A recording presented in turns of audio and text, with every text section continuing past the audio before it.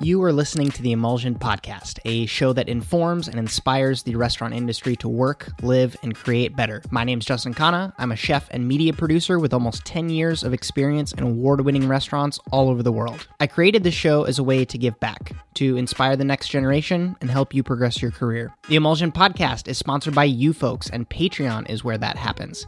If you're here as a return listener and enjoyed the episode you just came from and happen to want to support more episodes, visit patreon.com/Justin Khanna. I'd really appreciate it if you can. I totally understand if you can't. Free ways you can support this show include leaving a like or comment on this episode, filling up all 5 stars on iTunes so more people can find us, or simply sharing an episode with a friend. This is an interview episode. If you missed out on asking your burning question to today's guest, that's probably because you aren't following me on Instagram or Twitter. I use the handy dandy question feature in my Instagram stories, and I also start a thread for each guest on Twitter. So between the two of those, that's the best way to take advantage of the access I hope to bring you with this show and all of the interviews I do. Let's learn a little bit more about today's interviewee, shall we? I think you change in life until the day you die. And for me, I changed so rapidly. I was first like this, people knew me as this cook, the chef, and then now he's an entrepreneur. What the hell is he doing? And it was so many people that questioned what I was doing, and as long as I believed I had genuine intentions, I just sort of ignored them. Yep. Which is hard now because I've lost some dear friends because I've gone on this journey. But it's in hope that for them to understand that I want to build something that no one else has. And totally. For you to do that, you have to put in the work. What is up, folks? It is truly my pleasure to welcome you to another episode of the Emulsion Podcast. Today, my guest is Mike Truong, owner of Feint Media. He is a Portland-based entrepreneur. He also works in New York for a little bit. He used to work at Momofuku Co. as a chef. He has experience in horticulture, which we definitely talk about in this interview. But rewinding it for a quick second, a story of how this interview came to be. I told myself when I went to the Feast Portland Festival back in September, this trip, the whole trip would be worth it if I get one podcast interview out of the whole trip. I went with nothing scheduled, nothing on the calendar, and so I did my best to keep an open mind while I was at the festival itself and trying to network as best as I could. So I was at this cocktail hour for the Media Pass people, and the plan was they were going to put us all on a bus and take us to the first public event, and we would get there an hour early, and we would get to sample all the food without the lines. It was going to be great. So we get on the bus, and it's like a full-on party bus inside of a yellow school bus. There's karaoke, and people are drinking and taking selfies, and for all of you that have been following me for a while, it's not really my scene. So I'm sitting in my seat quietly by myself. I'm probably on my phone, and there's this guy who is vlogging. He has a vlogging rig, and I vlog, so I'm sitting across from him, and I introduce myself, and we immediately start jamming. So I took my shot. I was like, hey, I'm here on a media pass for my podcast. Would you want to sit down for an interview after our breakfast event tomorrow? Long story short, he says yes. We hang out basically that whole night, and then we go to the breakfast event the next morning, which is at the Heathman Hotel. For those of you watching on YouTube, that is where the interview is set. They had a nice little lounge area where I just kind of set up shop and decided that's where we were going to be interviewing, because where I was on the road and I didn't have any other choice. So excuse the small bit of background noise. There was more breakfast things going on just one floor above us, but I think the mics did a pretty good job of rejecting some of that. So in this episode, we talk about how to combat burnout as a chef, why chefs should be thinking like media companies, my own personal philosophy about creating content, which I actually haven't shared in any other interview, which is definitely worth listening to. And then Mike has investment from Samsung. He basically has this crazy journey of how he went from cooking at his high school, his college's university, and goes beyond there. But I will, of course, let Mike tell that story. And then he also, of course, shares what it's like to change industries, but still work with your old peers, which can absolutely be a little bit awkward, but also really motivating. And I gotta say, we get really philosophical in this episode. It's not normally the direction I go to, but again, I enjoyed it a lot. And before I forget, he is at Feint Mike on Instagram if you want to get in touch with him there or ask him any questions. But for now, please enjoy this conversation with Mike Truong. It's my first feast, though, so I had no expectations. So everything's going to be exciting for me. But you're based out of here, right? And you grew up here. Yep. So how does that? Are you jaded about Portland? Do you feel like it's changed or kind of gone through this weird... People talk about, the gentrification a lot in that. And I grew up in a part of Portland that was really ghetto. And I'm talking about... And it still is ghetto, that if you pass the street, you can see all the restaurants, and you pass it a bit, you'll see, people riding lowriders, people bumping music, people hanging out in the backyard and, the front yard and everything. And so it's really weird to see a lot of people come in and just so many restaurants opening. And like the last maybe this year and last year, you're gonna see a lot of restaurants who open and aren't that successful. I've seen restaurants that come in for a spot for less than 6 months and close just because they think that opening a spot like for brunch just a few days a week is going to be successful when it's not. And it's easy. Like it's because they see all this success around them, right? Yeah. Like to anyone that's outside of Portland's like, I mean, even the guy who just gave the speech upstairs was like, it's a mecca for food and all this stuff. So do you feel like, what do you feel like is that differentiating factor that will keep a restaurant open? I think part of it is the media scene, that you have to be somehow media credentialed, but it's also that a lot of people now, you see people like Kacha and all these other restaurants are bringing home styles like back to the old days kind of food. Sure. And you do see some successful, more gimmick kind of food being successful, but that is only for, it's almost an Instagram kind of thing, you know? So you only see that like once or twice, but I think right now there is a heavy influence in the food culture of just the Instagram culture itself, which is, I'm not a huge fan of it. So. Yeah, of course. And we're going to get into that. But is there anything else as far as like your current views on where the industry's at that you want to share, or that you want to just like, what's top of mind for you, especially being at this food conference where you're... I think the biggest one right now is probably knowing that all the food carts in downtown Portland right now, there's a huge spot that's going to be pretty much, everyone has to move because they're building a new hotel. Holy shit. It's like the one near Portland State, but it's just, there's so many food carts there. Like, have you ever heard of Nam's Kitchen? No. Nam's like Kamgan rice, and it's like she came from Andy Ricker. Yep. And so she built like this huge success story, and she does have a brick and mortar, but that's her original shop. It's got to move, and the big talk right now in the industry is rent is crazy in Portland. Right. And as downtown starts to be more capitalistic, the fear is it might shift into the east side of the bridge, where rent is going to increase. Yep. And all these places that want to go brick and mortar won't have the money to go brick and mortar, or they'll try and they'll most likely fail right now. So it's a Portland-based hotel that just bought up the land and they're just going to kick everybody out? Yeah, that's insane. That's just how it is. That's so sad. But you're on the media side of things as well now. And so I'd love to hear a little bit about Faint and a little bit about you and kind of give us that journey for you as far as like starting young in restaurants and then to where you're at now. Like what are kind of like those big checkpoints that... Oh, I don't know. It's a long story. I'm Asian American, obviously. Yeah. And so my parents had want me to go to college to be an engineer, doctor. The very stereotypical. Same. And I just didn't have a passion for it. I think my dad, grew me to be this person so quickly that I didn't really have a passion for it. But I always loved food. But my mom, she is Vietnamese, so she always cooked like the pho and all that at home, and I ate that almost every single day, and I got bored of it. And so that's when I really wanted to start learning how to cook for myself. And I remember the first time I tried to cook was, trying to make some fish and chips or something. But I thought I was really fancy, and I made crumbs of like, I think Fruit Loops or something, and I dipped a piece of salmon in it. Whoa! And then I tasted, I was like, oh, wow, I'm a horrible cook. But I think that was my first like cooking experience ever. And I remember throwing it in the trash, and my mom, asking me what I did, and she got really mad at me and, saying this is expensive. And that's when I knew food, especially in the neighborhood I lived in, was very, it's some people don't have food at all. And that's when I was very food conscious. And when I went to Oregon State, I studied computer science and then pre-med. At that time, too, I was also cooking for the Oregon State athletes. And I enjoyed that job. It was my really first culinary job, and I really learned a lot. But at that, it's a very corporate job.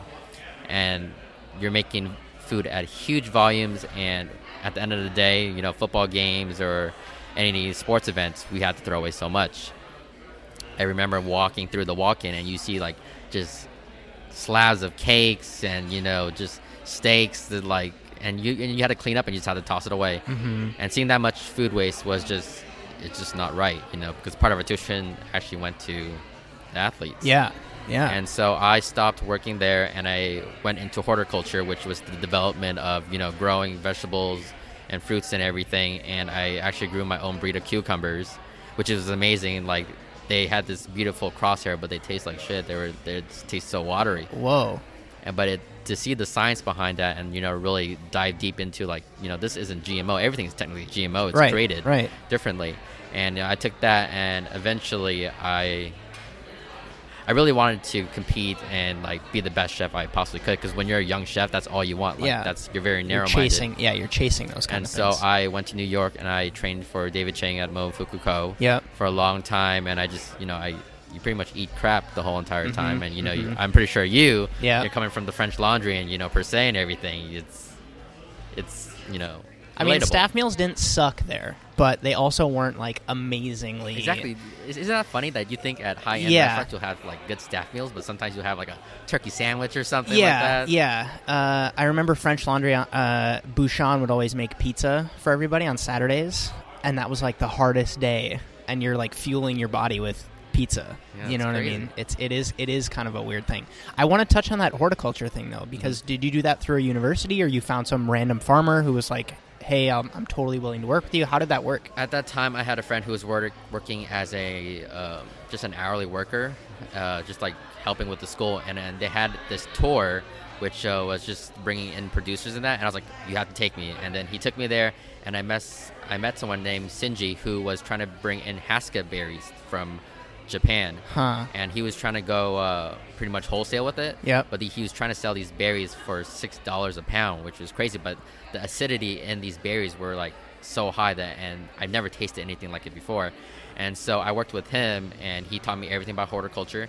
And in return, I would cook at the Saturday market in Corvallis, and I would bring new dishes and introduce these berries to the public, which was awesome. Sure. So you were finding a way to essentially bring value with the set of skills you already had as kind of like a foot in the door. I think that's like a really valuable takeaway from that. Going back to like your childhood, what other things were you into when you were like 12, 13, 11? Because I feel like a lot of that sometimes dictates what you do later in life.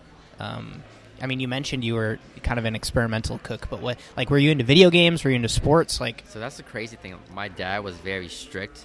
I've never played Pokemon. I've never touched a Game Boy, Xbox. I've never touched any of those stuff. Why? Because they thought it would rot your brain, or what? Exactly. They thought it would rot my brain. I remember we got like a Atari one day for like Christmas, and my dad, like, it was a gift from a family man. My dad told him to take it back. I still have like the cassette, the little Mortal Kombat cassette. That's all I kept. But it was like when I was a kid, my dad had taught me, like, I programmed my first computer at when I was 8. Oh, so you should be selling or you should be creating the consoles, not gaming on them. Yeah, he wanted me to be like the strict, because he came here as an immigrant, so he knew everything that it was going to be tough. So he programmed that into my like life, that you had to work extremely hard. But it was the point where eventually when I got to college and I was like, I'm gonna cook. He was like, what the heck are you talking about?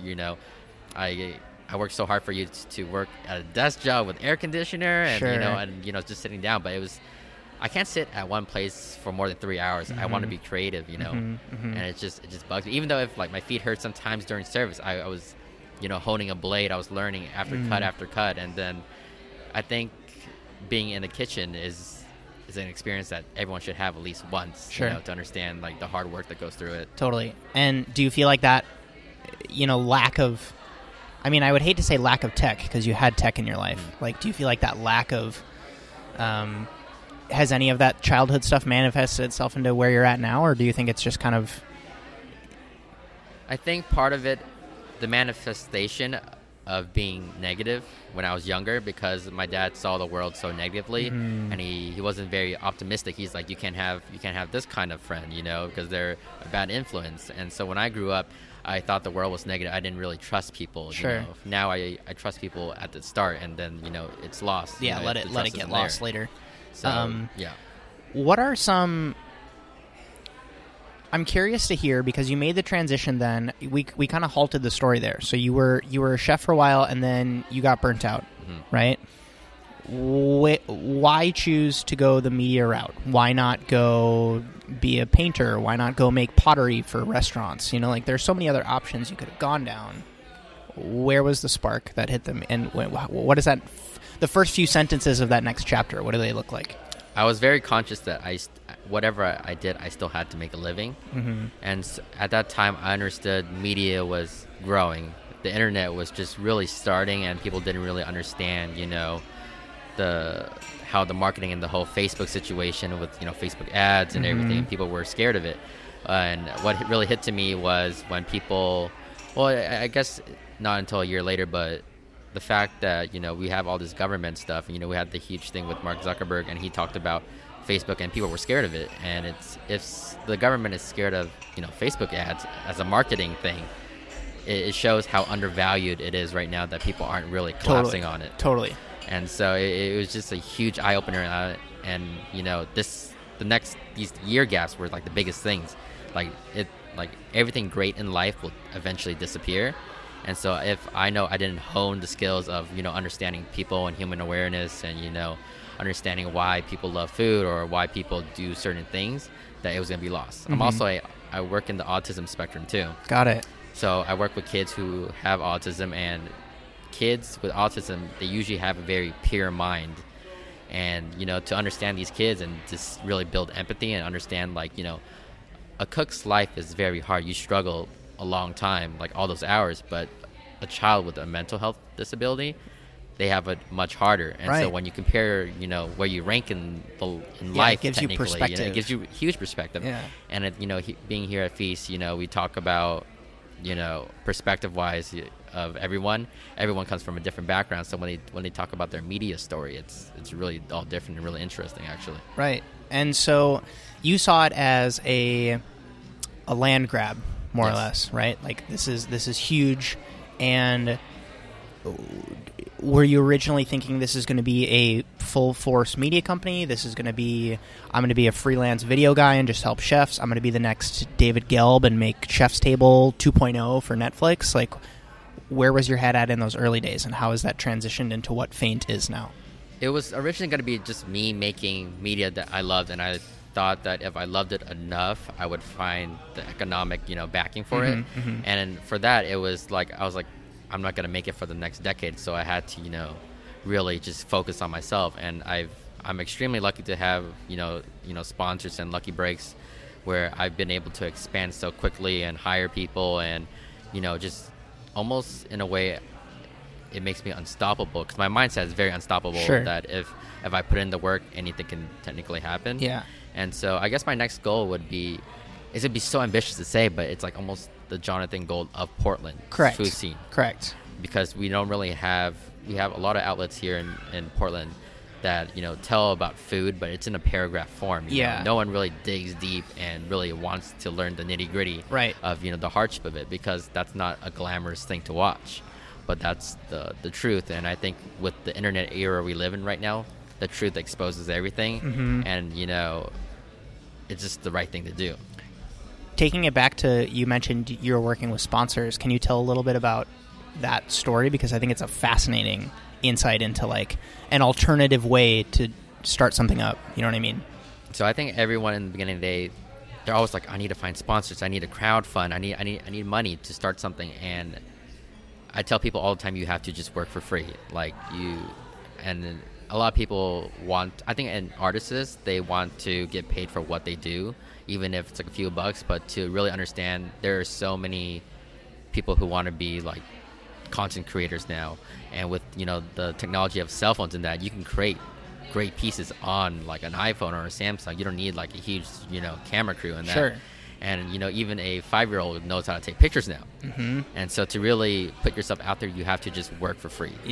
Over and over again. And a lot of people ask, is there shortcuts? And I don't think there is. You just have to grind it, because everyone right now, I think when you're in your early 20s, everyone wants to be an influencer for some reason. Or, be someone important based on, their following numbers or anything like that. So I think hard work will surpass any of that. And so you approach, because Samsung was one of your early folks. How did that come about? You started working for them for free, right? And that was shooting content on a phone. And then at what point did it click where you said, no, I don't want to be an employee for Samsung. I want Samsung to invest in me. Like, where did that come from? At that time, there was huge news about cryptocurrency and everything, and with technology and with AI development and everything. And I was very public of how I viewed technology, that this was a stopping force, and no one was going to stop this. Like, even if you fear technology, sure, it's never people want to. It's too far. It's human nature almost that they want to create something that would almost dominate us one day, and I have that fear that eventually we're all gonna die by computers, but hopefully I don't see the day to it. But that being said, I knew that I made the statement so public, and I knew that if people saw me that I was crazy or something, that was fine. But if there was one or two people who actually believed in me, who had the money to support this idea, then that was it. Yep. That's all I needed, was the foot in the door, or someone to be like, let's give him a chance. And I think for any entrepreneur, anyone who is a content creator who is trying to find that sponsorship, you have to have you ever followed Gary Vaynerchuk? Yeah, of course. The left right hook kind of thing. Mentality. Totally. That was bring value. Yeah, that was me the whole entire time. Yeah. And so when I finally asked, and I was like crossing my fingers, they're like, oh yeah, sure. And it caught me by attention. Yeah. And so almost everything now, even with the show I do for Portland, I do for free. Because I know in the long term that's going to develop some kind of legacy for me here. Hopefully, like a legacy that Jonathan Gold does. And I don't want to say his name and compare, but it's like that is the hope and dream. Yeah, I mean, if you keep that as a North Star and you're being inspired by him in the positive light, as far as like, I don't think you need to look at it as a negative, at least from my perspective, because you're not doing it for, I want to be the critic for the LA Times kind of thing. You're not doing it for the job title. You know what I mean? You're doing it for the sake of telling the story. So you get that initial investment from Samsung. What made you think of what you did with the money? Like what because can you tell a little bit about that? Because I feel like 9 out of 10 people would have done something else. Yeah, having that knowledge, you know what I mean? Yeah, it's like being young and being from a family that didn't have much. Yeah. I knew that, like, when my mom used to give me $50 every month, I thought that was $1 million. And now I got this huge investment, and then I was like, this is so much money. I don't know what to do with it. And my family always sacrificed so much for me, and so I knew I had to just hold on to it and wait, And at that time, I was only 20, 21 years old, so money I didn't really need anything. Right. And I think that's the big thing with our age or our generation is if you have a lot of money, people want to buy cars, they want to buy nice things to show off. And for me, I lived in a life where my dad was the only working person, and he put, food on the table, and he wore the same shirt all his life. And I grew up, wearing these purple, like, sweatpants in middle school, and I would get made fun of, but that's like, I couldn't do anything because that's the financial status of my family. Sure. And so I just took that money, I held on to it, and I just watched for trends, because I knew with saying, I talked about AI and everything, so I knew it was coming. So eventually when Uber came around and people thought it was really weird that people got in cars and now you see it's all over the place, I knew that was the best thing to go. And like with anything, you have to go all in. And so you made an investment in Uber, which gave you great returns. Was that weird? You have a timer going off. Yeah, you're fine. You're fine. Do you want to restart it? You're fine to restart it if you want. Well, I might just grab the clips from your. Yeah, that's fine. That's fine. That's fine. So you take the investment money from Samsung, put it in Uber. Was that something where like you were using some of the money to still create content during that time, or were you just kind of like, I'm not going to tell Samsung this is what I'm doing with the money. It's going to pay off eventually. Because to me, like, being someone who also, like, their parents were, like, not crazy stingy with money, but my parents taught me the value of money, right? So to hear that someone would give you money and then you would do something else with it other than what is technically intended with it was kind of, like, off limits, right? What's going through your head, and what else are you doing during that process when you're, like... They had believed in my idea that this was going to be big and I was going to build something like as an empire almost. So they had to really just trust me, Yep. And, Samsung being that, they have so much money already. So so you're fine. So they're going to survive. I was okay with it. But it was the other half I hired more people, because if I wanted to do what I wanted at scale, I just needed more people. Yep. And again, being at a young age, I knew I didn't need the money. And I think that, like you said, we talk about perspective so much, and when you really understand the ability that if you give someone an opportunity to work for you, they're going to put all their, 100% in, and then someone that they care about might want to work for you too. And that just spreads like wildfire. What were some of those initial first hires you made? Like, was it an accounting person? Was it an additional videographer? Was it an editor for your videos? Like, what were some of those first hires you made? It was pretty much a CFO. Okay. Because I didn't go to school for business or anything. You know, I was Googling terms up as I went. So I needed someone to pick up that weakness.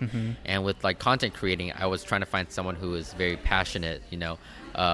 From all the employees we have, I never looked for anyone with like a degree. It wasn't a requirement. I really looked for the passion. And even our interns now, our interns actually work for free, which for some, like, they can't handle it because, you know, they need to get paid. And but it really narrows out like the right kind of people. I think I surround myself with people who are very positive and optimistic, because I view life as there's no point in looking at the negativity in life. And so I wanted people to just keep pushing even through the hard times where it seems like, you know, impossible. And we just live in a world right now that's anything is possible. I think it's important that you also have the same outlook about yourself and about the business as far as like working for free, because a lot of people, it's very easy for people to scoff at people that ask people to work for free for them, because a lot of times, like, whether it's a chef or a big media company, like, they're making hundreds of millions of dollars or however many dollars, and it's like, what do you mean you want me to work for free for you, right? But I think it's important that you come with that empathy to your interns of like, I also work for free. I want to talk a little bit about some of your influences. You talked about Jonathan Gold. You've talked about Gary Vaynerchuk already. What are some either like people that you've looked to during this transition, as well as like what are some, if there have been any resources or podcasts or blogs that you've used during this journey? Because I mean, I'm the same way, right? Like, I didn't go to school for media. All my stuff is self-taught. Even on the food-wise stuff, I went to culinary school, but it wasn't like, I learned more from mentors and working at places. Who are some people that you look up to, and what are some of those resources? It's hard because for me to look up to someone, it had to be because they're right now in the space when it comes to Asian Americans. There's no one doing what I'm doing. Who's someone who owns an actual agency. Sure. So there wasn't anyone to look up to. At that, like, I think the only person I can say was pretty much like Gary Vaynerchuk when he talks about hustle, you know, and grind. Casey Neistat, you know, he was creating video content like constantly. For someone to actually do that, and for Samsung, yeah, just like you, it's crazy, you know, for creating content all the time. But I think, I don't think I have much of an inspiration. It was more like, if I want to be happy, I have to do this no matter what, and that was the drive that, you know, got me up every single day. Do your parents support you now that they see it's successful and taken off, or are they still in the back of their head? Like a couple years ago, my dad thought I was crazy. I'm pretty sure when I graduated college, my dad thought I was gonna be homeless. Because he works for the government, and he worked for the city of Portland for a very long time. So he knows, you know, and I think that's why I talk about negativity, because he works for the police, and he always hears these negative stories and depiction of people, and he always, you know, he views life on the negative side. And for me to be so positive and optimistic, it seemed like, you know, not realistic to him. And I think it's pretty recent, maybe a week or 2 weeks ago, my dad, you know, my mom actually kissed me on both cheeks and hugged me and cried because she was happy that I was successful. Because she thought, when I was talking about this media whole thing, she's like, what is it? It doesn't make sense, because they didn't grow up in that era. And to see, you know, the fruition and, you know, to turn that into actual money, dollars, that's when they were happy. And, you know, I'm slowly trying to teach my mom that happiness isn't money. Like, money does give you the freedom, obviously. Correct. But, you know, happiness comes in a lot of different forms. Yep. That's such a powerful story. Thank you for sharing that. Thanks for having me. Of course. This is amazing. I was going to ask about. Well, I could go two routes with this.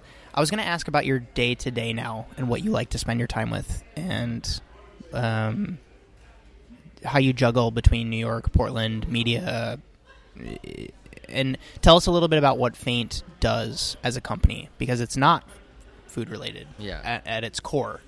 And I think that's a huge perspective, because I ran a food Instagram in the beginning, and then when I became an entrepreneur, people thought I was doing food stuff, but it's nothing at all. It's more like a hobby. And my friend Chad from he owns 50 Licks Ice Cream here in Portland. He told me that you never want to make your hobby your career, because the fun of it. Sure, gets sucked out. It's gone. Yeah. And so at the core, Faint Media is a business. It's a digital media agency that works, a platform of, video, writing, and Audio. voice. Yeah. And so we create content for these huge companies. We make their content, we do their SEO, we do almost pretty much from A to Z. Mm-hmm. And I do scale in some small businesses, but the thing that I don't think people know is when I work with small restaurants or that kind of stuff on social media, you have people who are influencers who are asking money for it. I do it for absolutely free. Right. Because, again, value, right? Yep, bring the value value and legacy. now. Yeah. And so that's pretty much what I do. And on the free time, I don't have free time. Mm-hmm. Feast Portland is like my one vacation I'll probably take till I'm like 30. Because I love hustle and grind so much. And I mean, you're even working right now, technically. That's how I see it, And it's also like the partnership, right? And collaboration is going to be, it's huge in the next few years when it comes to technology. Mm-hmm. And so for right now, my day-to-day is I wake up pretty early. I exercise because I need to. And I'll do my meetings, my emails, get that all done throughout the day. And then I work as a behavior therapist for like kids with autism. And that brings the whole it's almost therapy for me. Sure. Because like I said, I didn't grow up with the Xbox or anything. So for me to be a kid again, to hang out with these kids and just, pretend play and all them and to see them happy and give them hugs. Like I've never played Mario Kart in my life until I worked with the kids there. And now every time I destroy a kid, I feel so happy. So it's that kind of experience and perspective, though. Sure. That was the main reason I wanted to work there, is to understand that as hard as life is, some of us are extremely lucky. Like for us to be in this huge hotel right now, to have this weekend is lucky. A lot of people, dream to do something like this, and to have that, it's almost like I wrote a LinkedIn article talking about Batman, how Batman takes a burden to help the world, but it's like he wears this mask, and I think as an entrepreneur or even as a content creator, that mask for you is always on. Sure. You can't really take it off. Sure. Even if it is off sometimes. Like I think one of the hardest issue for me was when I transitioned here. A lot of my friends thought I changed. If you went to college at that time, people think when you graduate that's where you are in life. You work that 9-to-5 job for the rest of your life. You have kids, you have a house, and you live happily. And for me, that wasn't enough. You know what I mean? And I think people they stop growing. And for me, people are like, "Oh, you're changing so much," but that's how life is. Yeah. I think you change in life until the day you die. Mm-hmm. And for me, I changed so rapidly. I was first like this. People knew me as this cook, the chef, and then now he's an entrepreneur. What the hell is he doing? And it was so many people that questioned what I was doing. And as long as I believed I had genuine intentions, I just sort of ignored them. Yep. Which is hard now because I've lost some dear friends because I've gone on this journey. But it's in hope that for them to understand that I want to build something that no one else has. Totally. And for you to do that, you have to put in the work. Yeah, sacrifices have to happen. So I've experienced burnout before. Mm-hmm. I know how it feels to work these long hours in restaurants for little pay and not a lot of recognition, and you're getting berated, and then at a certain point, it breaks, right? For me, I've always been drawn back to it after I take whatever hiatus I need to take. Did you ever have that moment where you're like, I really miss cooking, I really kind of want to go back, or has it been kind of like you made the decision that I don't want this to develop into a cycle, so I'm going to break the cycle by doing something else? I still live in that cycle because, when I got my first shun knife, that was my first chef's knife, I thought that was like the glorious thing in the world, when you're a cook or a chef. And for me to, look at the shelves now and see that it's just collecting dirt, it's almost a pain because I had studied food so much, everything from understanding temperature to sous vide, and I bought all these machines. I spent so much money because this is what I thought I was going to be my whole entire life, was this chef. And to see that it's my chef jacket is still hung up, it's really weird to be like, why am I here now? Yep. And we're at Feast, and to see that people are cooking again and how fun they're having, even though probably in their head they're like, I need to do this quick. Chef needs this right away, and the timing and everything. That's like something I miss. It's sort of weird, right? You miss the stress. You miss being yelled at for some reason. Totally. And there's something about that with people in the industry. I feel like the abuse is part of it in a way, where it's like, whether it be attention or feeling like you matter in some element, where it's like, I mean, they say that with kids, right? Like, the reason that kids are so annoying sometimes is because they just want to be recognized. I think there's something there. But I was just curious, because I thought at this last time when I got burnt out, which was before I moved to Europe, I haven't been burnt out in many years, but I thought that was going to be the last time. And I was going to be like, I'm done with restaurants. It's not going to happen anymore. And then I got drawn back in, and now I don't know. I feel like, what is it that you would say to someone that's burnt out? Like, if someone's listening that just feels like it's over, or that it's like it's been too much for them in whatever industry they're in, or whatever job they're in, has there been any tools or kind of like mindset changes or things that you've used to combat burnout? I think the question is, does it make you happy enough? I think when you're a cook and you're not making enough money, but you love the food and you love being in that scene, there's a balance in life. If you want to be extremely happy and make small wages, go ahead. And I think it's also the comparison of how other people view you, which is huge. Because chefs back then, if you were a cook, people were like, wow, you're a loser. Now everyone wants to be a cook, everyone wants to go to culinary school and somehow be a celebrity chef, which isn't really realistic anymore. But it's that perspective I think people have of you, and I think you have to understand that you're your own person, and that no one knows you better than yourself, so you shouldn't value anyone's opinion over who you are. Sure. Still be conscious and listen to people, and nod your head and agree in that, but don't let anyone's opinion affect you, because that means you're giving them the ability and the leverage to change who you are. Right. And that should never happen. Yeah. Talk to me about the food project you're working on now in Portland, The People. So I have a series in Portland right now. It's called The People. We're on our 3rd season, and it's the focus of just the stories behind the chefs. There's obviously some B-roll of the food to keep people engaged, but most of it's a very dark show. Yeah, which I think is an interesting direction you took it. I think because with food media right now, like especially I'm not going to say names because of the sponsors of this event, but you see food that's like, even the lighting and the color contrast is very bright. It wants you to be happy, and you have BuzzFeed who does like the Worth It and all this and the venture, and people are like, oh, I want to do this one day too. And so, and realistically, if you talk to a chef, they're like, the food doesn't just arrive at the table. We have producers, and I think that's the one thing that I think you could probably agree with fine dining. Some people, from the outside perspective, they don't know why it's so expensive. Sure. Just because the producer has to be paid, and then the time and everything, and people don't understand that they just call it pretentious food. Correct. And which is really hard, because in a way I agree with it, but it's priced for that for a reason. And so what The People does, or the series does, is I pretty much go with the chef, and I talk about their life, and talk about their hardship, and most importantly, if there was any like tragic event, like when Bourdain died, I interviewed chef and we talked about mental health. And with even when Jonathan Gold passed away, we talked about if how does social media affect everything. And so it's being able to direct and produce this by myself and personally, it allows me to control like the factors of what I want to do, like storytelling wise. Yep. And right now the focus is just keep telling the stories, because another thing about the media is they're always focused on like the big names, and I'm telling stories about the little food cars that are very homey, that don't get attention, but they have fantastic food. Absolutely. And so to really bring that knowledge, especially in Portland, Portland's food scene is crazy. It's insane. Blowing up. Yeah. And and this is no offense to any publication, but I always hear about the same 3 restaurants over and over Correct. again. It's either you're talking about a picture, or you're just it's not enough. Yep.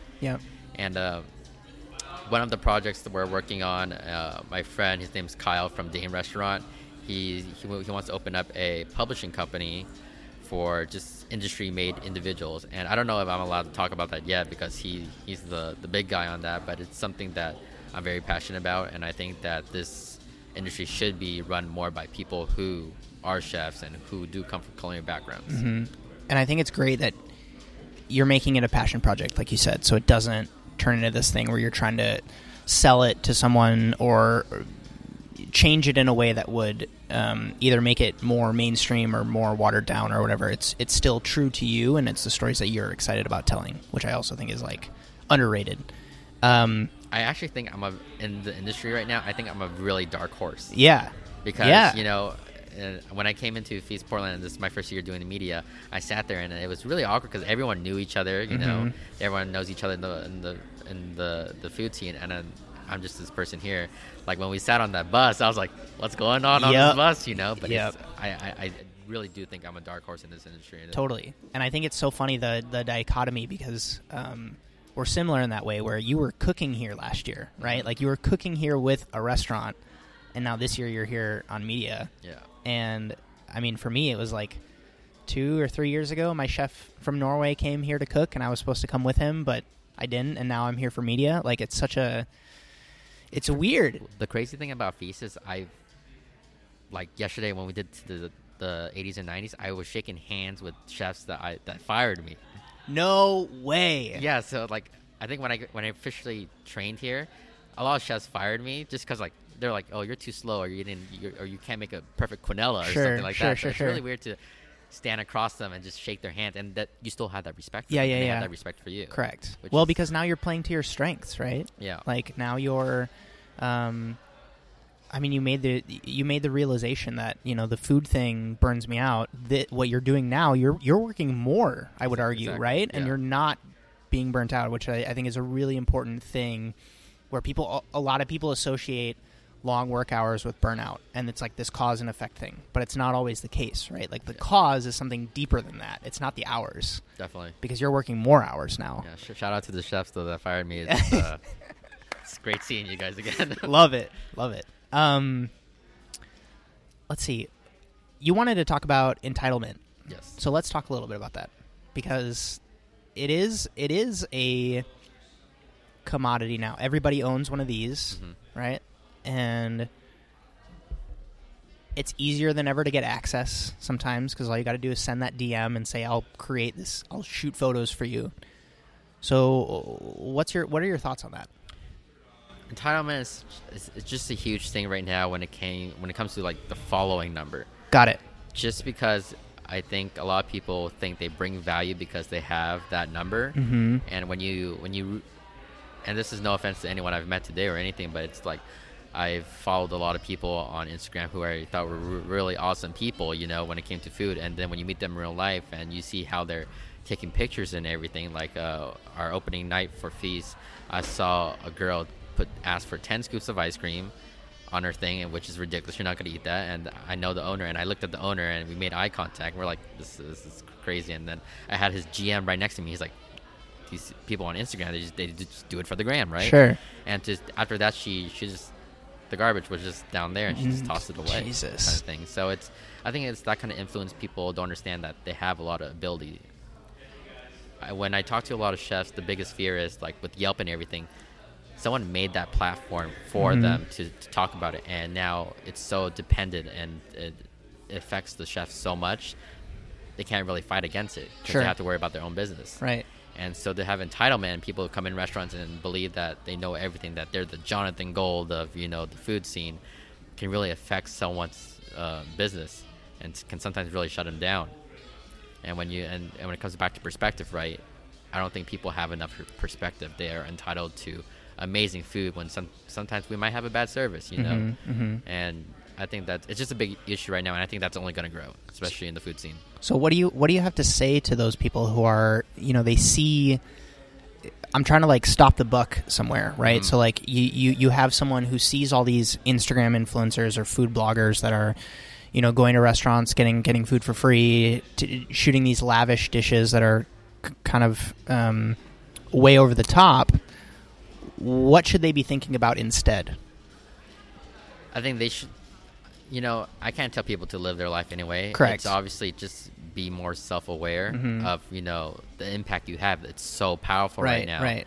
If you're an influencer, and that, your ability to really help people is there. Anyone right now can be an influencer and really make a change in the world. And the state of our country and the state of the world, people are starving, that's why we're here at Feast. Yeah. And everything, that if you can help one person through anything in life and make their day better, that's winning. That's such a strong message. So it should be more about helping and sharing rather than showing off. Yes. I guess is the thing, right? Exactly. Or like getting recognition for being somewhere or getting something. I mean, I think back to that 10-scoop ice cream cone, right? Like, yeah, you're going to get some attention, right? Like the attention's going to be there, but for what? I guess for what is the question. I would say love the creation more than you love what you get out of it. Got it. Because I think if you're chasing the end goal all the time, you're going to be addicted to it, and you're just going to do it because you want the end product. Yeah, if that end product is numbers. Yes. Only numbers, Yes. right? I get it.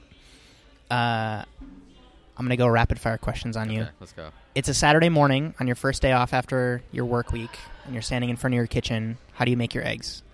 Over easy. Would it change if you made that for your parents? Do you like making eggs in a certain way? My parents, when they eat eggs, they eat that shit dry. Okay, they leave it there and they make sure it changed to a different color, and they just put soy sauce on it. But it's green eggs. My perfect breakfast would be sunny side eggs with some chorizo and some bread. Dope. That's all. Dope. Name an ingredient you're obsessed with right now. Right now, it's tofu. Tofu? I'm just so fascinated at how people can make tofu taste differently and Yeah. just the texture in it. I'm crazy obsessed with it. Like right silken tofu, firm now. tofu? Tofu, and also just like tofu with like even stuffed tofu. Yeah. and just like anything tofu right now. I've never made tofu before. It's on my list. Name a book that's been particularly impactful for you that you're most likely to recommend. It can be food related, it can be a cookbook, or it can be a business book. I don't read books anymore. Really? I think I was reading like self-help books, and like there's one book by I forgot what it is. It's How to Be a Badass or something. And I was reading. I was like, I am this. Yeah, book. yeah. I So got just this. I gave the book away. Yeah. That's awesome. Is there a technique that you're still intimidated by in the kitchen? In the kitchen, probably making no. I think it's Cornella's still. Really? Yeah, and I've always had this issue with it, maybe because like I try to train it myself, and I'm not making the ice cream base. Mm-hmm. I don't make it firm enough or something like that, or even when I try on butter or something like that. Like, Yeah. I can't make Cornella's for some reason. We just met, so you probably haven't seen any of my videos yet, but I have a video all about you could buy a big tub of Crisco, like vegetable shortening, and if it's at the right temperature, you can practice over and over and over again because it doesn't melt, but it's the consistency of tempered butter or ice cream. Mm-hmm. So you got to watch that video and you got to practice it up. You somehow get a call right after this interview that you've just won an all-expenses-paid trip to eat at your dream restaurant, and when you get there, a person you've always wanted to talk with is waiting to have dinner with you. Where is that restaurant, and who is that person? Probably, I want to say Noma, but then I feel like that's the typical answer, but I think he's just doing crazy stuff Totally. there. Yeah, Noma 2.0 is next level. And who would you have dinner with? With anyone? It can be living or dead. Will Smith. Really? I mean, Wilson, I he's love killing the Will Smith. vlog game right now. Yeah, dude. Well, Can't argue with that. that's the thing. Like, let's jump back real quick about Yeah, like yeah, the yeah. technology. You're seeing people like Kevin Hart, Mm-hmm. even Steph Curry, and even Dwayne Wade. Like they're starting YouTube channels. As they should. Yeah, because they're cutting out the middleman. Yeah. and they're just doing their own content. Do you know Gary's rant on that where he's like 7 or 8 NBA players could just start their own league and it would do well. Yeah, Like, Shaq it's and very Kobe real. all Yeah, together. like if they all just came together and they're like, F the NBA, we're going to create our own league and we're just going to have all our boys come out and we're going to play and we're going to create a media company around it to broadcast the games, and it's real. Like the like you said, the land grab is real. Yes. Like the way.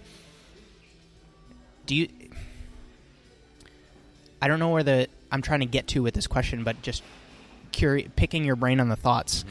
Have you seen anything with chefs in that way? Because you and I are on the very same level where Yes. I don't feel so much of my content creation started with being frustrated with the fact that, you're a chef at this hotel, right? You get a write-up from a Portland publication or some blogger comes in and does their thing in your restaurant. You don't have any control over that content.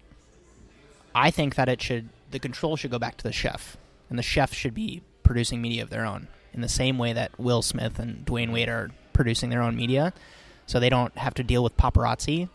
I feel like that's the comparison, is like celebrities deal with paparazzi, chefs deal with that's a good food comparison. bloggers. You know what I mean? So if you as the chef are producing the media, you're in control of that story. You know what I mean? Have you seen anyone yet? We were talking a little bit about Major Domo, David Chang, yesterday. Have you seen anyone yet that you've been like, they're doing it right? In the Portland food scene, there's no chef central like storyteller. Yeah. But there are a few like I guess social media companies that they work with that are doing it well. Sure. But even with that, I think they need to do more of it. You know, because people will consume it, right? Yes. There's so much stuff that goes undocumented in a kitchen that people will binge watch on the regular. I feel weird that even if you you took your phone and you went to a restaurant and you just left it there and put a live stream, that people would actually watch it to see, you know. Grace used to do that. Grace Really? used to live stream their services, but it was so bad. It was so bad because the angles were always super awkward, and they would never explain the dishes that they were presenting. It was just like, set it down on the counter. You could definitely tell it was like Bain Marie put a phone up next to it and just leave it. You know what I mean? And there was nobody ever narrating it or like, I mean, you've done live streams before, right? Yeah. Like you need to kind of control the live stream at a certain point. Olmsted in Brooklyn also used to do that with their services. They had like an overhead rig where they would live stream their pass during the service, so you could see all the plates coming in and going. But it was potato quality footage, and again, no one was explaining what's happening. I feel like that's very important during a restaurant live stream to be like, it's Friday night. Our PDR just sat down. Like we got all this stuff coming in. This is our ticket row. Like you got to kind of give some narration. I feel like to have a live stream that keeps people coming back over and over again. Then.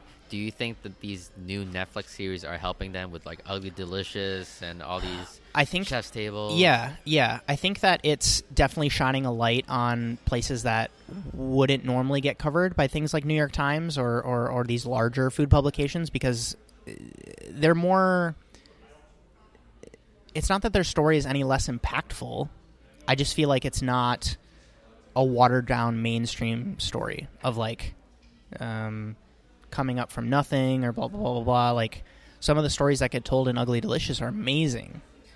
But I just think it's funny that the Chef's Table story arc is always the same, where it's like they have a very specific storyboard that they do with almost every single episode and every single chef. I feel like there's an opportunity for smaller independent creators to partner with chefs and be like, listen, I know you have this story and I want to tell it for you, but I don't necessarily think that it has to come from, it doesn't have to be custom tailored for Netflix. Yeah. I think that it can be something, because ultimately, like, the content that I produce for friends of mine that have food related businesses is to help their business. You know what I mean? And I feel like your mindset is very similar in that. It's like, I can create this beautiful movie for you, but the value that I can bring to you is more sales or like more consistent business or like more return customers or customers that come in and they say, hey, I saw the video about you and I'm really excited to come eat here now. Whereas before, I mean, what does a restaurant have to do? Put their website online, put a tweet out, you know, like have an Instagram page. I just think that there is value in that Netflix stuff because, I mean, it's the Chef's Table effect, right? Like, you go to a restaurant and, I mean, half the people, when I went to go eat at Osteria Francescana, right, I feel like years ago before his Chef's Table episode, it would have been like, oh, it's this guy who has a really amazing restaurant in Italy. Now it's like, oh, is that the guy from Chef's Table? I think that's an interesting conversation where it's like, if your restaurant gets on Chef's Table, because so many of these people on Netflix that are watching Chef's Table don't read Eater. They don't get food and wine delivered to their door. So you're broadening your audience, right? It's these guys who just like, these people who just like sitting on their couch and watching food shows. And I think you're broadening your audience if you get a Chef's Table episode, and I think that's underrated. I don't know. Right. That's definitely true. That's a good point you made there. Yeah. Where do you think our industry will be in the next few years then? You know, like, just because, you know, prices of rent is going to be high. Totally. You know, totally. And we talked about this, like, yesterday on the bus, like, the whole fine dining aspect of it. Where do you think it's going to be in a few years? I think fine dining needs to... see how it can bring in alternate sources of revenue. So we were talking with this couple upstairs at breakfast about these. It's a couple, and they're partners in this business that does delivery, right? And then there's all these other places that I've covered on the show before that do delivery-based food out of the same space, where they have 40 seats, but they serve 800 meals a day because they're able to do all these takeout meals and Uber Eats and whatever. I think chefs need to be very thoughtful about how they're expanding these bottlenecks, right? So in a restaurant, you have 45 seats, right? Yeah. That is technically your bottleneck, right? Because you can max out at revenue. And the story I always like to tell is like, if you sell headphones and tomorrow Wall Street Journal writes about your headphones and you get 1,000 orders for headphones in, you can call up your factory and be like, hey, I need 1,000 more headphones. Hang up the phone. By next week, it's going to be delivered. And your customers are happy, right? You got an influx of interest and orders. You can satisfy those orders and profit from it. If I have a 45-seat restaurant and Chef's Table episode comes out about my restaurant, and all of a sudden I'm like El Bulli and 500,000 people call to make a reservation, how many times do I have to say no? No. I can't fit you into my restaurant, right? So that's where the bottleneck happens. Yeah. So chefs, I think, have to be very thoughtful about how do they expand that bottleneck, whether it's takeout food, whether it's a cookbook. I mean, that's the classic way to like spread the ideas. Whether it's something media related, whether it's going to a festival and serving people your food. So between that, thinking about how does that bottleneck affect the business. Because, I mean, if you don't want to serve 500,000 people a year, you don't have to. I mean, you can be like Magnus Nielsen at Fäviken and serve however, like a couple hundred people is probably how many people he serves in a year. But I also have to think, I also think that chefs and restaurateurs should think about how they can make money off of things that are not food. Yes. Because I feel like that's something that people get super caught up with is like, I am a chef, I cook food, this is my thing. And I think that the people that we're going to start to see that are successful in the next 3 to 5 years are the ones that realize that, yes, I can do the food. I can do the food thing. It can be a restaurant. It can be a takeout business. It can be whatever. It can be a food truck. But I can also make money outside of that. And I look to someone like David Cheng as someone who is doing that right now. And we're going to look back and see like, oh, he saw it. Like he saw that media was going to be important. He saw that, rest in peace to Lucky Peach, but it was like that set him up for this next chapter for himself. And I think that being someone that sees that it's very rare right now because for people like us, there's no path, right? Like there's no one you can go work under to be like, teach me how to do food and media at the same time. We're kind of like just out here winging it. Winging it, like learning as we go. And with media, it's the same thing, right? Like you can't. It is laughable to think about going to a university to learn a social media course. Like, who's going to teach that? Number one. Number two, in 18 months, whatever you learn is going to be obsolete. So why you can't learn in a formal setting. You can't be an accredited social media expert because who's going to give you that accreditation? Exactly. Right. So you have to like build it on your own. And then use that as the leverage to be like, look what I built. What would be a win with you for Faint? For Faint? I've been asked this a lot, and then I think it's right now. It is successful as it is. Yeah, like I didn't expect to be here until I was 30, and I'm 24 now.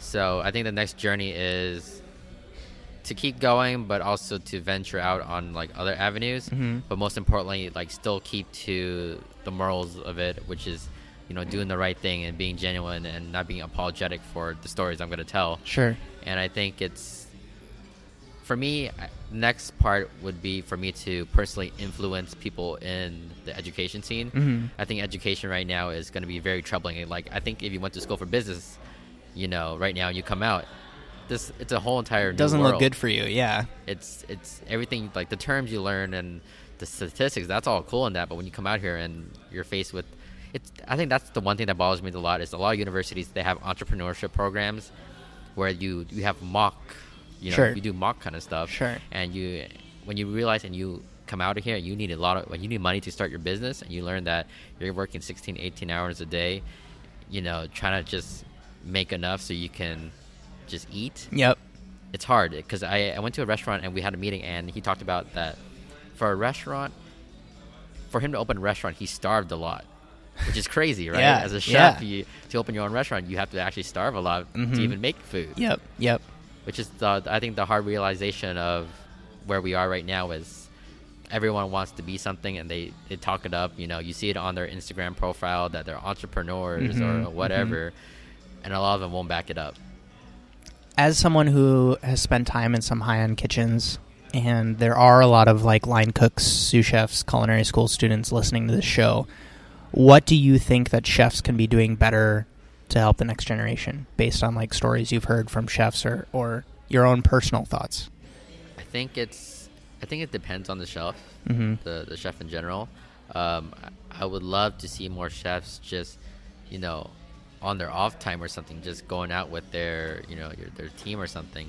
I think it's less and less that, like, I think it happens a lot more now, but, you know, we talked about it before that the whole egotistic chef is disappearing, and people are becoming more, you know, family owned and everything like that. But I think there's a balance, right? You need to have that relationship where they respect you and they can do their job, but also know that if they have a sick day, that, you know, give them a sick day. Yeah, it's a real sick day. Yeah. Yeah. So just I think perspective. Yeah. And feel more empathetic about things, and, you know, just collaboration. I think collaboration is number one right now, and this is what Feast is all about. Yep. Is just collaborating with other chefs, and, you know, because I don't think anyone can do it by themselves anymore. David Chang was very lucky. Yeah.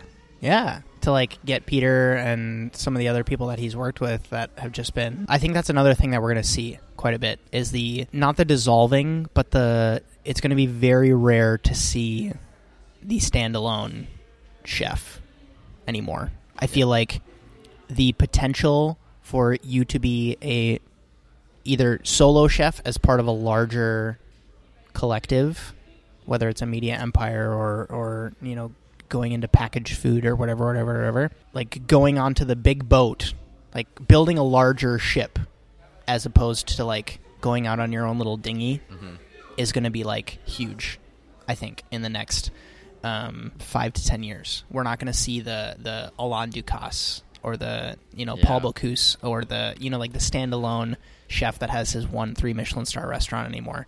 I feel like the potential to reach 10x number of people and share your ideas with so many more people is going to be way too attractive and filled with less gatekeepers.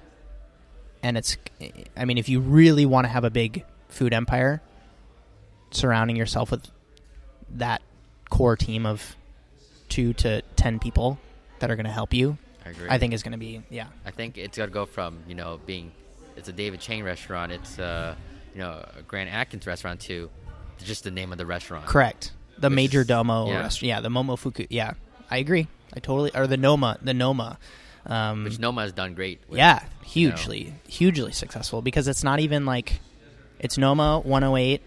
I mean, bar, their restaurant, they're investors in bar. It totally makes sense. Do you have a style with your video? Because it's something that I kind of struggle with sometimes, because I don't think I have one, but maybe I do. I don't know. It's really interesting. I think my style is 24p. I shoot very low and almost like theater-like, and I shoot almost all the time handheld, just because I want it to be the realistic feel, like, especially where the series is going specifically. I shoot at 24p, no slow-mo or anything, and just straight up there, and, you know, the raw and dark feeling about it. Even how I color grade it, it's almost very dark and all that. And it was funny because every time we get into these conversations, and, you know, even off our own camera, they're like, dude, your show is really, like, it's sort of depressing. Yeah. And I was like, yeah, dude, it's crazy depressing, but I'm really happy about it, because that's the story. That's the story. That's real. Yeah, the truth. Yeah, and like they can't fake it, because that's their life. So. Yeah, I love that. How about you? Do you have a certain, like? I think it depends on. I watched a couple of vlogs last night. I was like, you're a pretty good vlogger. Yeah, you thanks, got man. that enthusiastic. Thanks, man. Yeah, I'm trying to. I mean, with most of my like talking head style stuff, it's always 24p, very real and trying to be authentic. Mm-hmm. But when I'm doing stuff for clients, which a lot of stuff like that isn't posted on YouTube, I kind of like try to ask them what they want, because sometimes a client will be like, I want it really like quick and snappy, to like fast paced music, and then sometimes people will be like, I kind of want like slow, cinematic aesthetic, lots of slow motion, transitions, blah blah blah blah. Which has been great for me, because then I can try to learn all these different techniques of like watching these tutorials on like how do you slow down footage, or how do you like adjust your frame rate to make sure that it all matches up, and all of that, because then it makes it something where it's like, I can shoot a talking head video, but now because of that client work that I did where I shot something in slow motion, I can shoot some B-roll about this knife that I'm talking about and insert that into the talking head video. You know what I mean? So it's like, it's constantly learning, and that's something that like, for me with food, I certainly feel like in like the modern American cooking realm, I certainly feel like I plateaued at a certain point, right? Like I learned how to sous vide, I learned how to cook fish, I learned how to butcher meat, I learned how to like cook vegetables and make purees and infused oils and all this stuff that like is all the techniques that are used in all the modern American kitchens of the day. And I plateaued there. And so video for me was something where it's like I started at zero, and it was very, very exciting, because I thrived in that growing up, like talking about when you're a kid. That was like my favorite thing, was like starting from zero at something and tinkering with it and learning about how I learned best, and reading the books and figuring out when you're learning guitar, like all that stuff was very, very exciting for me. It's a journey, right? The journey to any place is going to be the best. And it's something that I was very fearful of, because I cooked for almost 10 years in all these restaurants, and it was weird to go from this thing that I knew so well, and I almost forgot what it feels like to be a beginner. But it's so... I realize that's where I'm truly happy, is like you said, progress and change. Like embracing change has been very, very, very, very valuable for me. Where it's like, that's where I'm comfortable, is change and adapting and figuring out how we're gonna figure this out. I think that's the fun of life, though. Yeah. I think it's like if you just be stagnant all your life, then life is very full when you understand that it's out there, and you just have to actually put in the work. And the struggle provides fulfillment, I think, where it's like if you're just comfortable, like if someone gave you $1 million and told you to go sit on a beach and drink Mai Tais, you would be miserable, because you're not learning anything, you're not doing anything, you're not providing a value to the world. But so many people like see that as like the win. That's the end goal. That's the end goal, and it's like, that's not the win. The win is to like continue to create and help people and share your ideas. And to me, that's success. And, I don't know. And there's nothing wrong for people who actually want to sit on the zero beach ideas. Tais, Yeah, zero. Everyone has different values, so it's just, I feel like once you struggle, then you come out on the other side, and then you feel fulfilled. You're solving problems. You're like making stuff happen. I feel like that's, I don't know. In a way, do you feel like you're addicted to it? That after you come out and you solve something, especially at 26 now, that there's so much more in the world that you can do and you can influence? Yes. That was also very eye-opening, where it's like, I don't have to go the traditional path of like going to university to learn a new skill. I can teach myself, because I am naturally curious enough to kind of like make that happen. I was listening to an interview the other day with where they talked about when you get this new thing, and you're working for free, probably, right, with this new thing that you're doing, and they tell you like, hey, I need you to create this short video for Instagram that's going to work for our social media post tomorrow. Can you take care of that? And then you say, yeah, when in reality you have no idea what you're going to do about it. I mean, one of two I feel like there's two types of people, right? Like the people who are going to like stay up until 2 a.m. Googling like what's an Instagram post and how do I like format it for this kind of stuff. And then there's the type of people who are going to be like, I don't know how to do this. And then like that's the end of the story. It's like, what do you mean you don't know how to do this and you're just going to sit there, right? Like there's all these resources available for you there's no to figure it out. There's no excuse. There's no excuse. And yeah, it definitely was like very eye-opening for me, where like, oh, I can teach myself this skill and then I can get paid for it because I've taught myself how to do this. Which is, again, talking about Asian parents, that's not how they think. They think like, what do you mean you're doing this thing that you taught yourself and you're making money doing it? Where it's like before, for them, it was like you go to school, you learn how to do this thing, you get a job for 20 years somewhere, and that's your life. You die. Yeah, then you die, or you retire, and your kids take care of you. It's just a different. It's crazy to ideal. think about it. You know how the world has changed so quickly. Yep. This last few years. Yeah. I had a question here I was going to ask you. What is the best meal you've had in recent memory?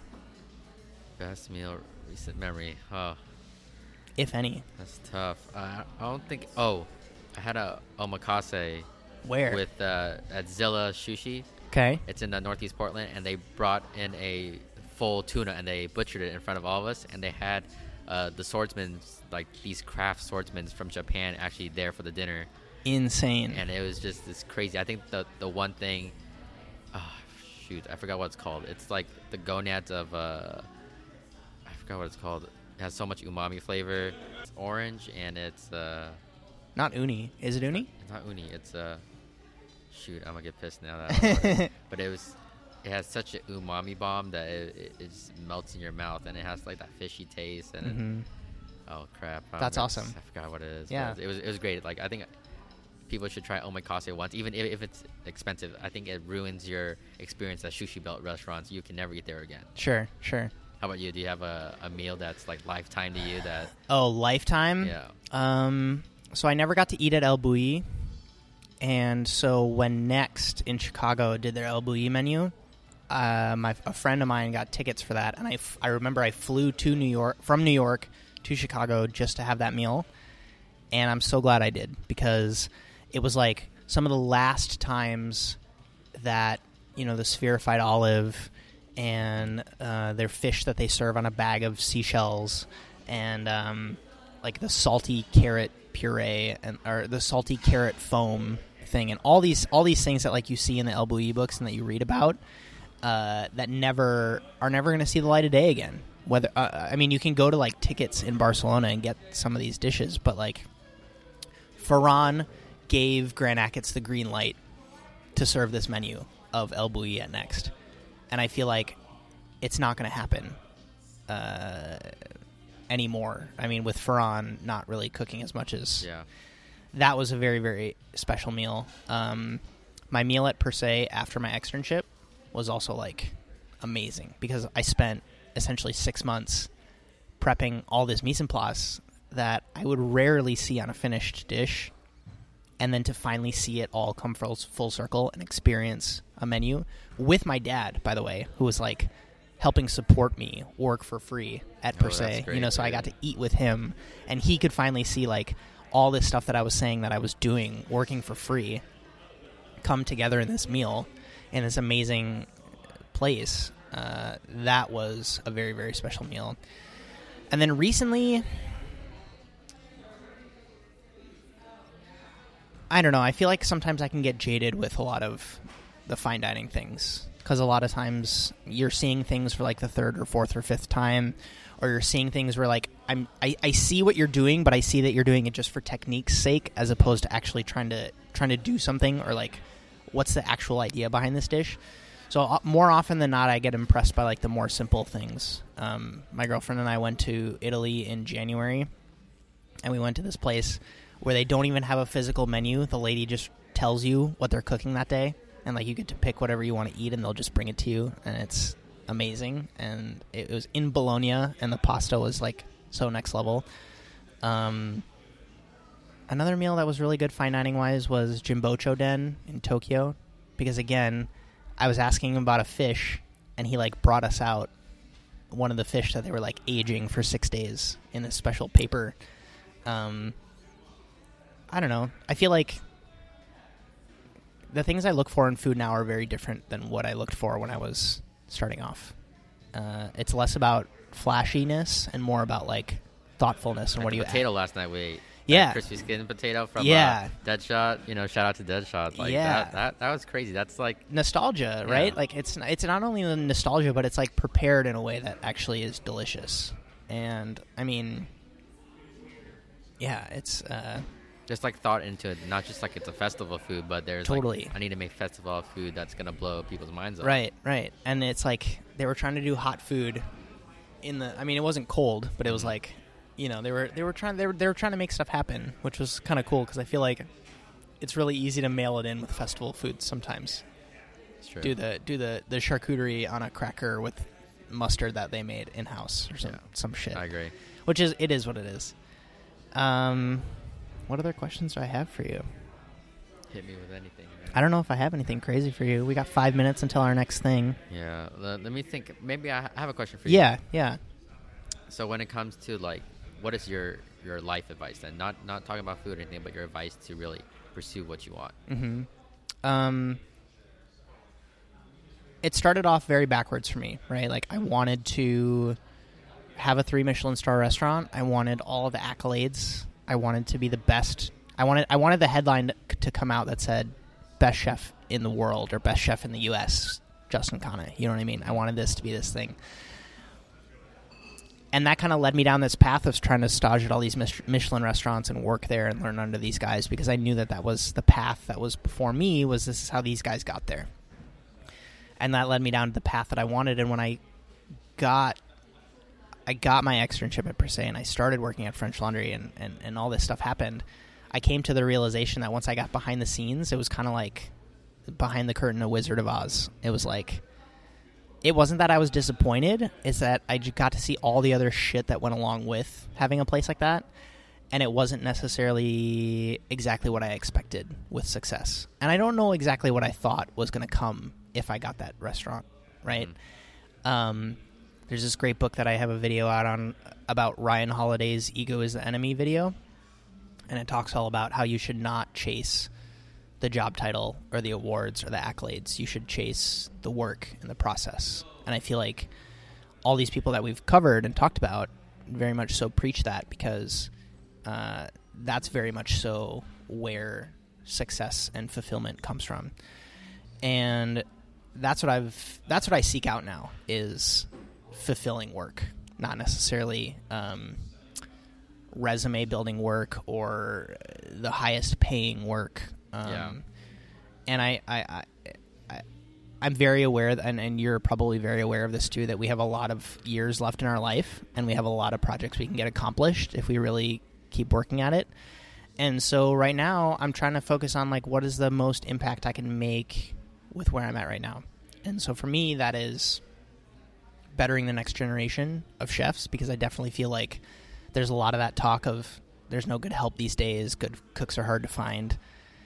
And I feel like not a lot of chefs are doing anything to help the next generation. And part of that is because they don't have the time, right? Like, how am I to ask someone who owns a restaurant and cooks on the line 6 days a week to put out content on the internet? Like, write articles and, just on your free time, do this thing, to, like, better the next generation.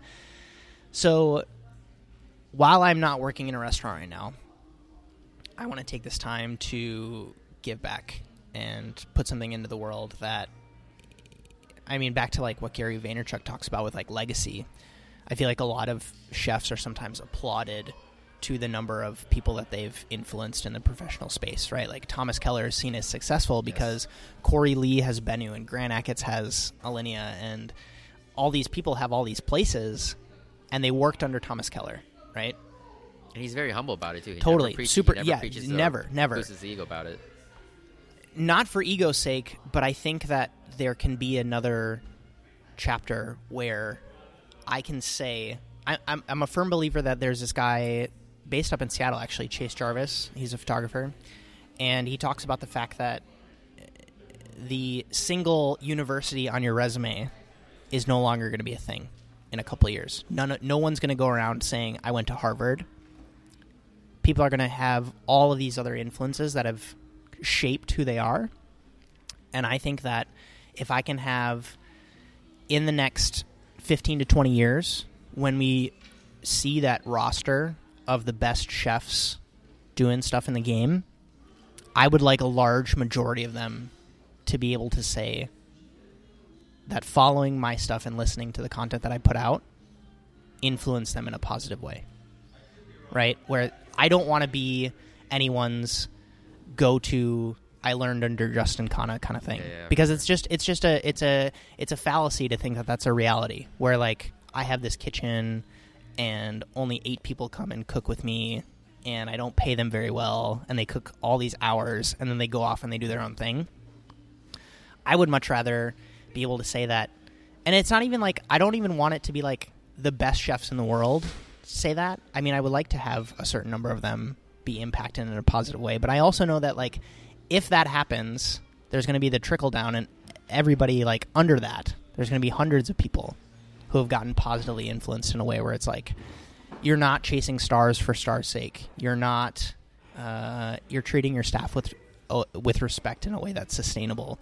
All this stuff that you and I are both super passionate about, it's about, like, drilling it into the head of a chef. You know, like, I have this thing that I'll say sometimes where it's like, when it is cool to be a nice, empathetic chef, like, when the best chef in the world is also really nice and empathetic and preaches hard work, then people will aspire to that. But for right now, it's kind of like the coolest chefs are the ones that are walking around at all these festivals with nice shoes, or they have the best restaurant on the San Pellegrino list, which doesn't always come with positive things. Yeah. You know? So, yeah, I just think that people, and one of the reasons why I do this interview show, to interview people like you and the knife makers and the farmers and all these people, is to show that, you know, when I started off, the only path to success was to have a Michelin-starred restaurant. And now that I've seen the other side, I know that that's not the case. And the same thing for me when it came to education. People thought you'd be successful, you have to go to college. Right. Not saying you shouldn't, but now we live in a world where if you want to do something successful and you take the risk, the opportunities are out there. Precisely. So why pigeonhole yourself to think that there's just one path when there's so many? And yeah, I think that it's